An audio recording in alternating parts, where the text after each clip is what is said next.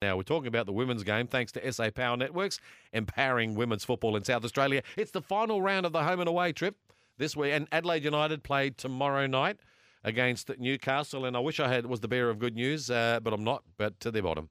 And they lost last time round to Newcastle, who are just as bad. The positive to this, though, you got a positive? There is a positive, yeah, okay. absolutely. All the right. positive is that if they can get a result, get a win, chalk up the second win of the season, they'll finish Second to bottom. second. Yeah, well, it's not bottom. So They won't get relegated. yeah, but no team wants to finish bottom, and I'm sure Ivan Karlovic, the coach there, will be impressing It's that just the stigma upon the attached team. there, isn't it? Not a good thing, is it? Yeah, absolutely. You want to say, where'd you finish this year, Trev? Bottom.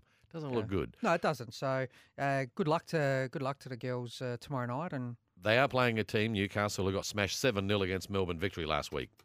So they might get them one there at their lowest ebb. well, you hope so. And congratulations to Melbourne City, who won Wrapped it up. Yeah, the Premier's Plate. I think I'm not even sure if it's called Premier's Plate, to be honest. But former Adelaide United captain Emma Checker at Melbourne City celebrating that one. So That's your mate Scott Jamison's club. yeah, so he'll be on that bandwagon, no doubt, as well. Does he go and watch them? Well, I don't know, mate. He'll text me because I'm sure he's listening.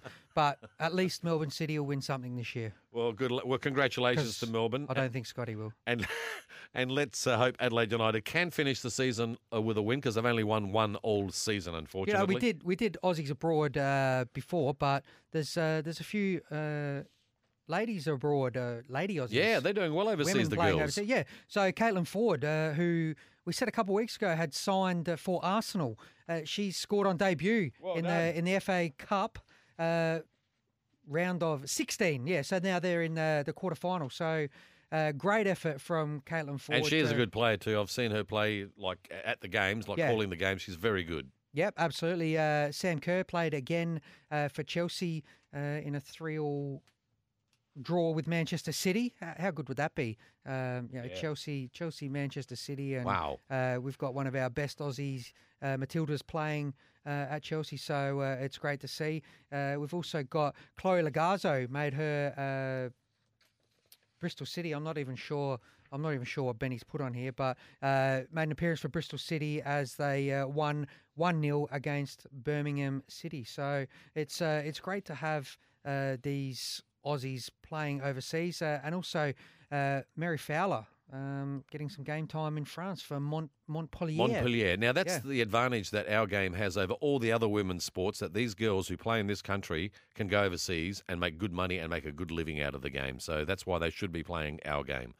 Absolutely. Exclusively, but it doesn't get enough coverage, unfortunately. Like even the AFLW gets more than the Matildas, which is just bizarre. I don't know why that happens, but it does. But these girls are representing Australia in another country. I think it's just fantastic. So well done, girls, and really the whole country should just get behind them. And the Matildas themselves, the brand itself, that's a big name, a big brand, and they're attracting crowds now, and you have to pay to get in. You don't get in for free. It's come, the Matildas have come on in leaps and bounds in the last probably 5 to 6 years. They're almost the jewel in the FFA's crown. Yeah, absolutely. They're the most successful team in our country, even ahead of the Socceroos, because obviously it's a different ball game with the Socceroos and the Matildas, but still, the Matildas have won tournaments, big tournaments. They have, and it's great. It's great for the game, and it's great for inspiring young girls to want to play the game and become professional. Do you have a lot of girls at Metro Stars at your team? They've got a girls team there, haven't you? No, it's a different. There's not quite an affiliation with Metro United,